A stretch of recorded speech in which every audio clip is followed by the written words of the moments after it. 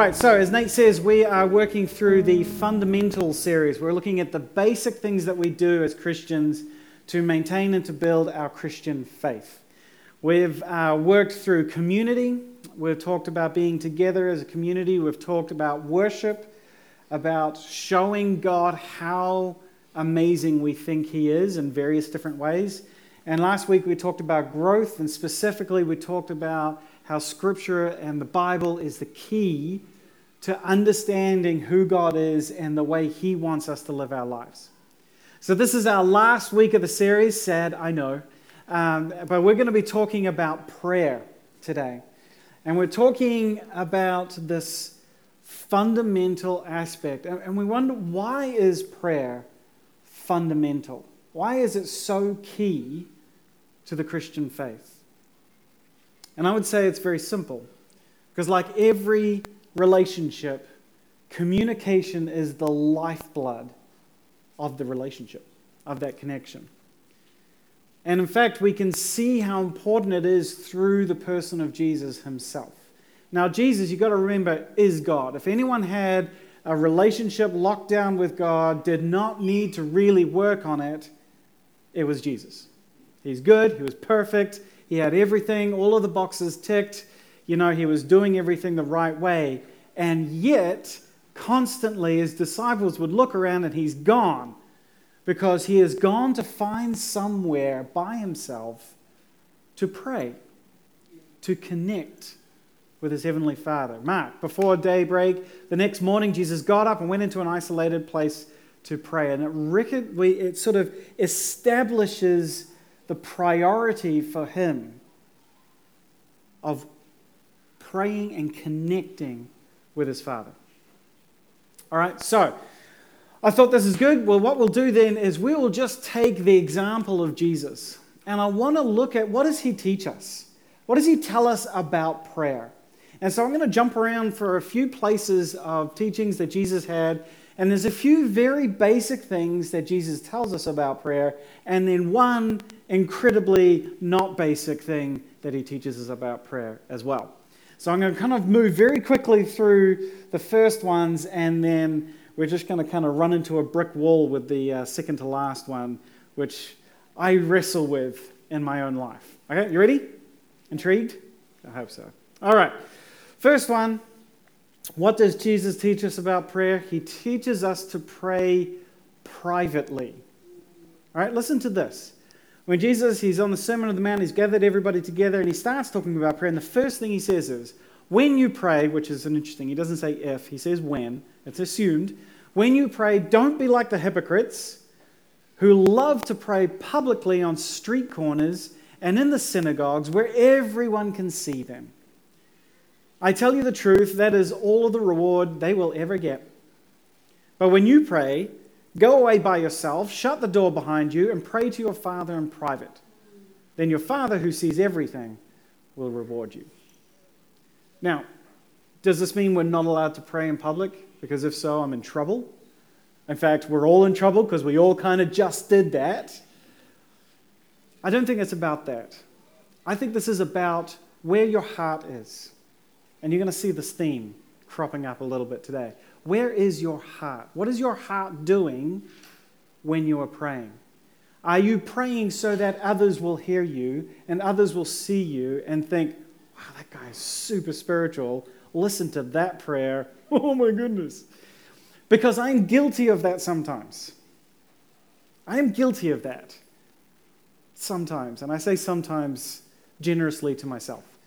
I often pray, even when I'm trying, sometimes this ego thing sneaks in and I want to pray impressively.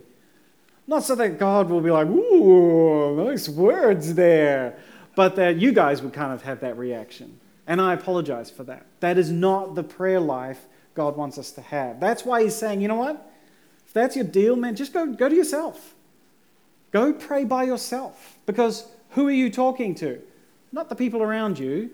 Even though your prayers can encourage people around you, you're praying to God. It's all about what's going on in the heart. Yep. All right, I'm just going to keep plowing through this. Second thing He says is pray simply. This is following right on after that. Jesus says, when you pray, don't babble on as the Gentiles do. They think their prayers are answered merely by repeating their words again and again. Don't be like them, for your Father knows exactly what you need even before you ask Him. Have you ever been in a prayer like that? I've been in prayer meetings sometimes, and, okay, maybe I've done this too. But you've been in a prayer meeting and someone just starts talking and they're praying and they're just praying and praying and praying and praying and praying. And sometimes this is from their heart because they've got to get it all out, and that's amazing, that's beautiful. But then there's some people just like, if I pray more than 15 minutes, I'm increasing my odds for a positive answer, right? And if I use really big Christian-y words, then that will get God's attention because His IQ is higher, right? So obviously you talk up to Him, and that way you kind of, you're setting yourself up for more success. Jesus is like, no, I already know what you need. You're not trying to impress me here. You're making a connection. And so He says, just forget it that. Pray like this. He says, pray like this. Our Father in heaven, may your name be kept holy. May your kingdom come soon. May your will be done on earth as it is in heaven. Give us today the food that we need, the things that we need, and forgive us our sins as we have forgiven those who sinned against us. And don't let us yield to temptation, but rescue us from the evil one. That's it. I mean, that's a 15, 20-second prayer if you're doing it nice and slowly.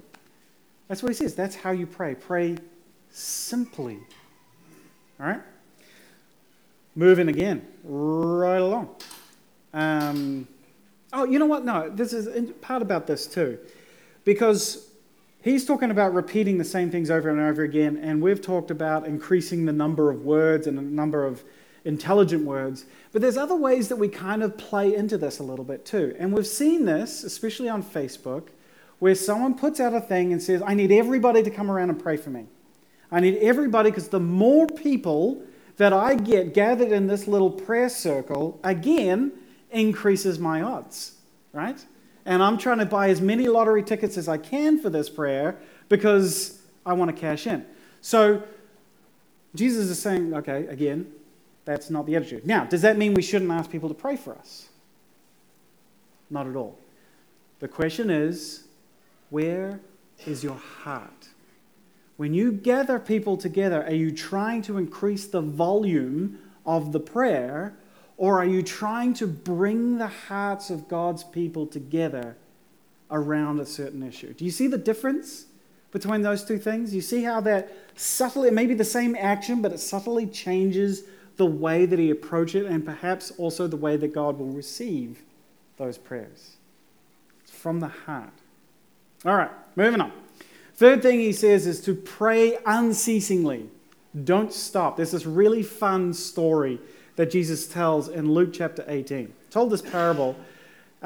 He told His disciples a story to show that they should always pray and never give up.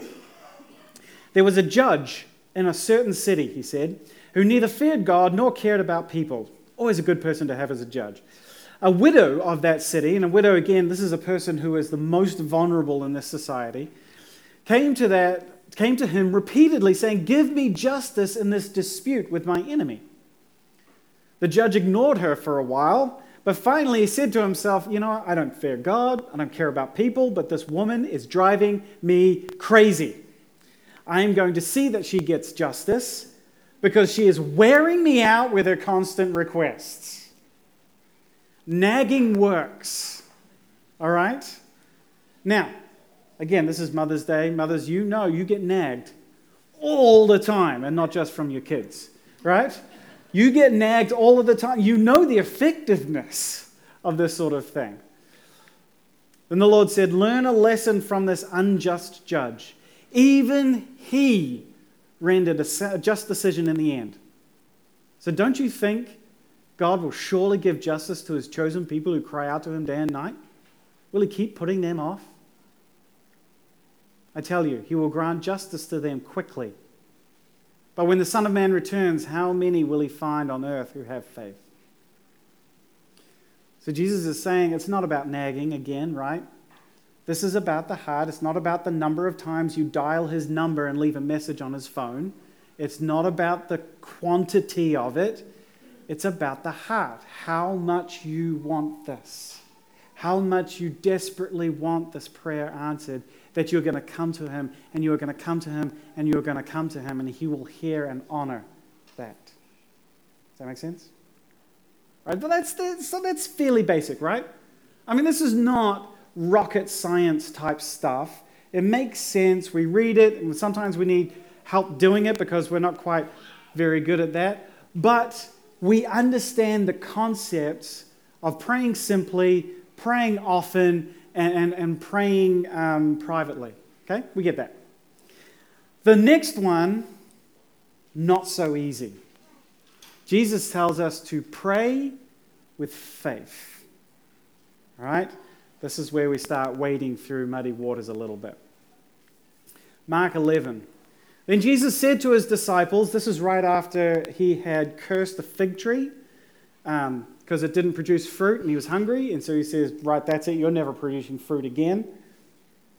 I'm not going to stand here and tell Jesus why he did that. You know, it's a bad day, or maybe he's making a point, probably making the point. And then the disciples see the withered tree and they're like, oh, did you see that? It worked. You cursed it and it worked. This is his response. Jesus said to the disciples, have faith in God. I tell you the truth. You can say to this mountain, may you be lifted up and thrown into the sea, and it will happen. But you must really believe it will happen and have no doubt in your heart. I tell you, you can pray for anything, and if you believe that you've received it, it will be yours. But when you are praying, first forgive anyone you are holding a grudge against, so that your Father in heaven will forgive your sins too. We'll touch on that in a second. This is a difficult prayer, a difficult teaching of Jesus. And this is not the only place that he says stuff like this. Jesus brought this up many, many times. John 14:13. You can ask for anything in my name, and I will do it. So that that the Son can bring glory to the Father. Yes, ask me for anything in my name, and I will do it. Even the Old Testament's getting in on this. Take delight in the Lord, it says in Psalms, and he will give you your heart's desires. All right. So, you want something, you pray to God, he gives it to you.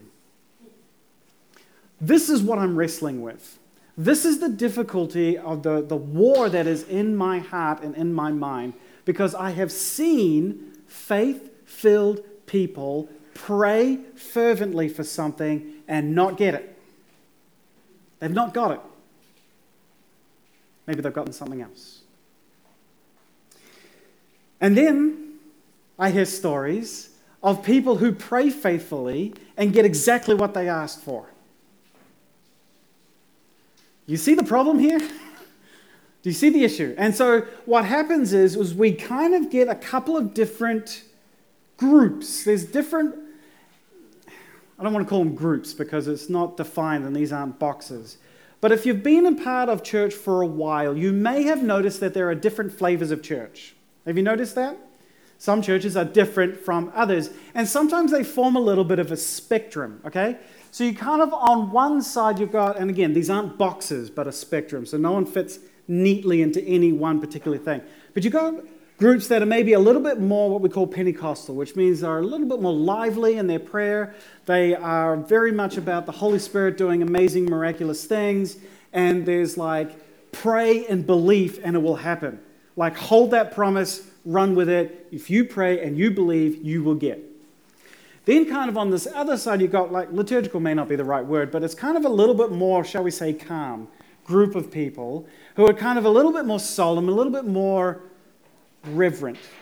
And their sort of attitude to prayer kind of comes a little bit more along the lines of, I pray and God, you do what you're going to do. Yeah? And there's plenty of mud slung back and forth between these groups, especially the further to the extremes you get, with this idea of one group says, you have no faith. There is no faith in your prayers because you don't really believe. And there's people over here saying you have no respect for God because you're demanding things of him and expecting things. He's not a vending machine, right? And so you have this arguments back and forth. And the Bible you can look at and see both, but there is just this tension that sits between these two. Now, our church, you may have noticed, probably not so much towards the Pentecostal side. We're not expressive of miraculous gifts of the Holy Spirit as much. You won't see tongues or prophecies in our services, that sort of thing. And if you have questions about that, you're welcome to talk to me afterwards. We're not really liturgical either. We kind of, we're not in the robes with the sort of going through the Catholic sort of thing either. But when it comes to prayers, you would have noticed the way that we went about the prayer for India, a little bit more towards this side, would you say? A little bit more towards this side of a little bit more sort of reverent calm. Does that mean our prayers are faithless? Does that mean we don't have powerful prayers? You know what? Sometimes yes. Sometimes, yeah. We tend towards not being faithful enough in our prayers. That is something I personally need to work on. Tell me if you've been in a prayer like this, where you start off and you sort of, Lord, we want to pray for Billy Bob. And Billy Bob's got cancer, and we really want to pray for him. And we know you can do wonderful things, but you don't always do those sorts of things. And Lord, we know that your will is more sovereign than ours, and so you'll do what you kind of want to do. And you kind of move on, and by the time you get to amen, you've really talked yourself out of the prayer. And you're like, so thanks for listening, God. We know you're not going to do anything. We're just going to go on and we'll move on with our lives. Right? Have you been part of prayers like that? Have you prayed prayers like that? I've prayed prayers like that. And we're so afraid that if we say, Lord, we believe you to do this, that we're kind of running over here and we're not respecting God, and God may not do it, and he may not. And so we don't even really ask. And we're just very timid, and we don't get into it. So yes, I believe if you are anything like me, the further down this road you go, you have a healthy respect for God's sovereignty and his choice-making abilities, but you don't necessarily have a healthy respect for his power and how much he wants to do things for us. And how much he says, have faith, believe. So where does that leave us? I don't really know. But here's one thing that I've kind of discovered, and I'm not the beacon of all answers here, because I've wrestled with this very recently, actually. And I've wrestled around some of these issues of what do we expect when we pray. And here's something that I've discovered. The more we go down the road of asking, how do I make my prayer succeed? What do I say? How do I go about it? How do I get success? The more we do that, the more our prayer becomes a formula, a thing that we're trying to do to get a result. Does that make sense? But it's not a formula. He's a person. I wonder if we shifted our attention a little bit from what we are praying for, just a little bit, to who we are praying to. We are praying to our Father. Imagine if we prayed like our kids ask us for things, where they nag us, and they believe that they will get it. They ask us because they know we love them. They know we want what's best for them. And they just come to us and they say, Dad, I want this so bad. And you could do this for me. And they believe it in their hearts. They want it. They're vulnerable and open to us with that. And how often do we want to do that for them? When they're really open and honest. And we respond to that connection that we have with them. Sometimes what they want is not what they need. So we say no. But it's a yes, isn't it? It's always a yes to them. It's a yes to you. You are my child, and I want for you. All of my prayers are yes for you, even when it's a no, because I have to say no to the thing in order to say yes to you, the person. Does that make sense? Now look, I still don't have a complete understanding of the power of prayer. I know there is power in prayer. I know God does move and He acts. And I know sometimes He waits for us to ask before He moves and He acts. But we cannot demand anything from God. So I suggest that we pray to Him as our Father, pray with faith, and pray with this yearning that comes that you can do this, and I believe in you for this, and I trust in you for your answer, good or bad, in my perspective. Does that make sense? I want to I want to mention, this was in context. I played the Star Wars clip for a reason, not just because of May the 4th. That was just very nice. But there was this idea that Yoda says, because Luke says, I don't believe it. He says, that is why you fail. And we kind of take that sometimes, and there is a truth to that. But again, we're not talking about the Force, are we? We're talking about a God. A decision maker, an independent decision-making person. Far smarter, far bigger, and so we trust in that. Does that make sense? Okay, good.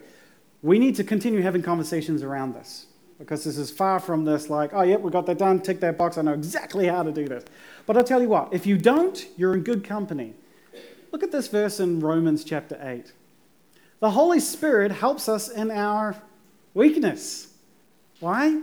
For example, we don't know what God wants us to pray for. Does that make sense in context of this? We don't know. We don't know because God is so much bigger than us. We try, but we fail. But the Holy Spirit prays for us with groanings that cannot be expressed in words. And the Father who knows all hearts knows what the Spirit is saying, for the Spirit pleads for believers in harmony with God's own will.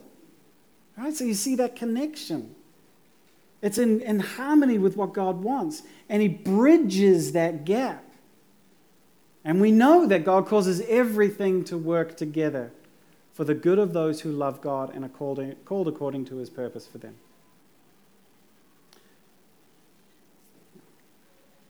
Last one. This one we don't really think about very much, but it's there.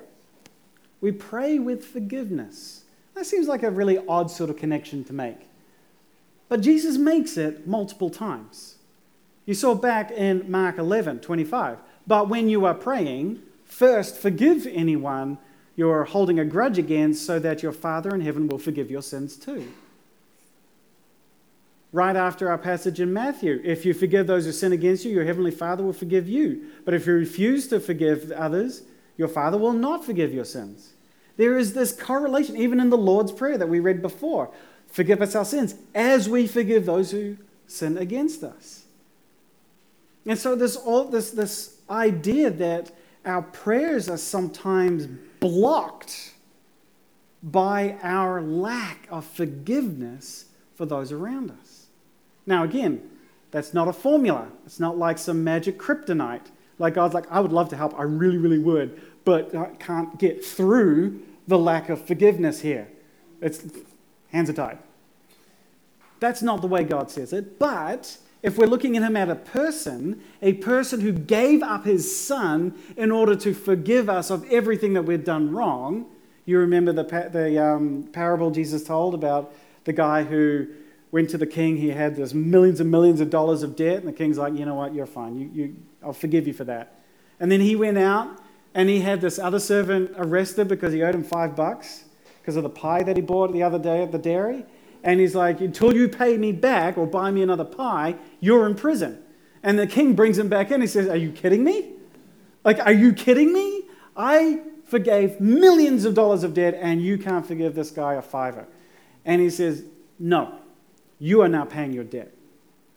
Because as a person, God is deeply insulted that we would ask of Him, that we would call on Him when we have not done the most basic response that we can have to His forgiveness, and that's to forgive my brother and my sister. is not a block to prayer. It's a, you want what now? And fair enough. So when we pray with forgiveness. All right, so what's the key takeaway here? Prayer, not a formula. It's not a mathematical equation. It's a conversation with a real being with a real mind, a real heart, decision-making. Sometimes we talk to God casually like a close friend. Sometimes we pray in reverent awe of his kingliness. Sometimes we pray inspired by the power that he has. Sometimes we pray as weak, broken children. Sometimes we declare the promises of God as our own. And sometimes we're just begging for help. Sometimes we pray in snapshots. Sometimes we pray in length. Sometimes we pray alone, sometimes in big groups. Sometimes we pray in words, sometimes in art, sometimes in complete silence, letting the Spirit bridge the gap between our speechless souls and his throne. But every time we pray to a person. We don't pray to the force, but we pray to a God with a mind, a desire in his heart, and a plan to make it happen. We pray to our Father. Our Father. You're in heaven, and your name, may everyone understand how amazing you are. May your kingdom come. May your will, may your desires be done right here. Give us what we need. Dad, give us what we need. And forgive us. As we're going out, we're trying to forgive those who have messed up against us. And Dad, don't let us yield to temptation. Don't let us fall into these traps. But rescue us from that evil one. And depending on your version, because yours is the power. Yours is the glory, Dad. Yours is the kingdom forever. That's the prayer that we pray. I want to do something I have not cleared with anybody yet. I want to pray in a way that I would not normally pray, something that's slightly outside my comfort zone.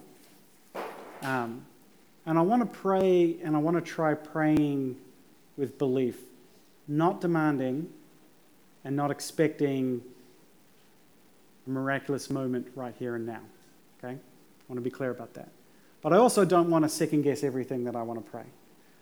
So, Catherine Tangaloa has been through many health issues lately. Would it be all right if you came up and I prayed for you? Would that be all right? I'm kind of making it not really a choice for you. So, come on up. I want to pray in the belief that God can heal you and just take care of everything. And I don't want to second guess that. Does that make sense? But I also don't want to demand like, hey, if you're going to be healed right now, sort of thing, because that's a demand, that's a formula. Does that make sense? So let me pray.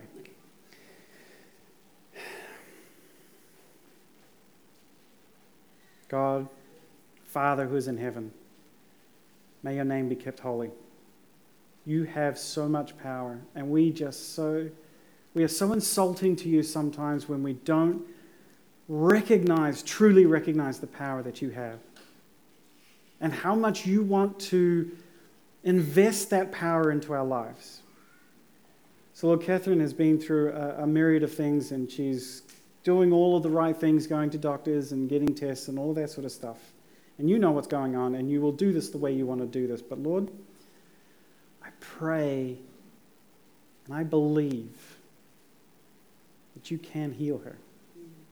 I believe that this can happen. And so, Lord, I pray for it. I beg. Give this woman clear health. You know the life that she lives for you. You know what she can do in the community. You know what she does for her family. You know how she makes your name great everywhere she goes. Lord, heal her. We trust you to do this thing for us. And we trust in your wisdom. It's in your name we pray. Amen.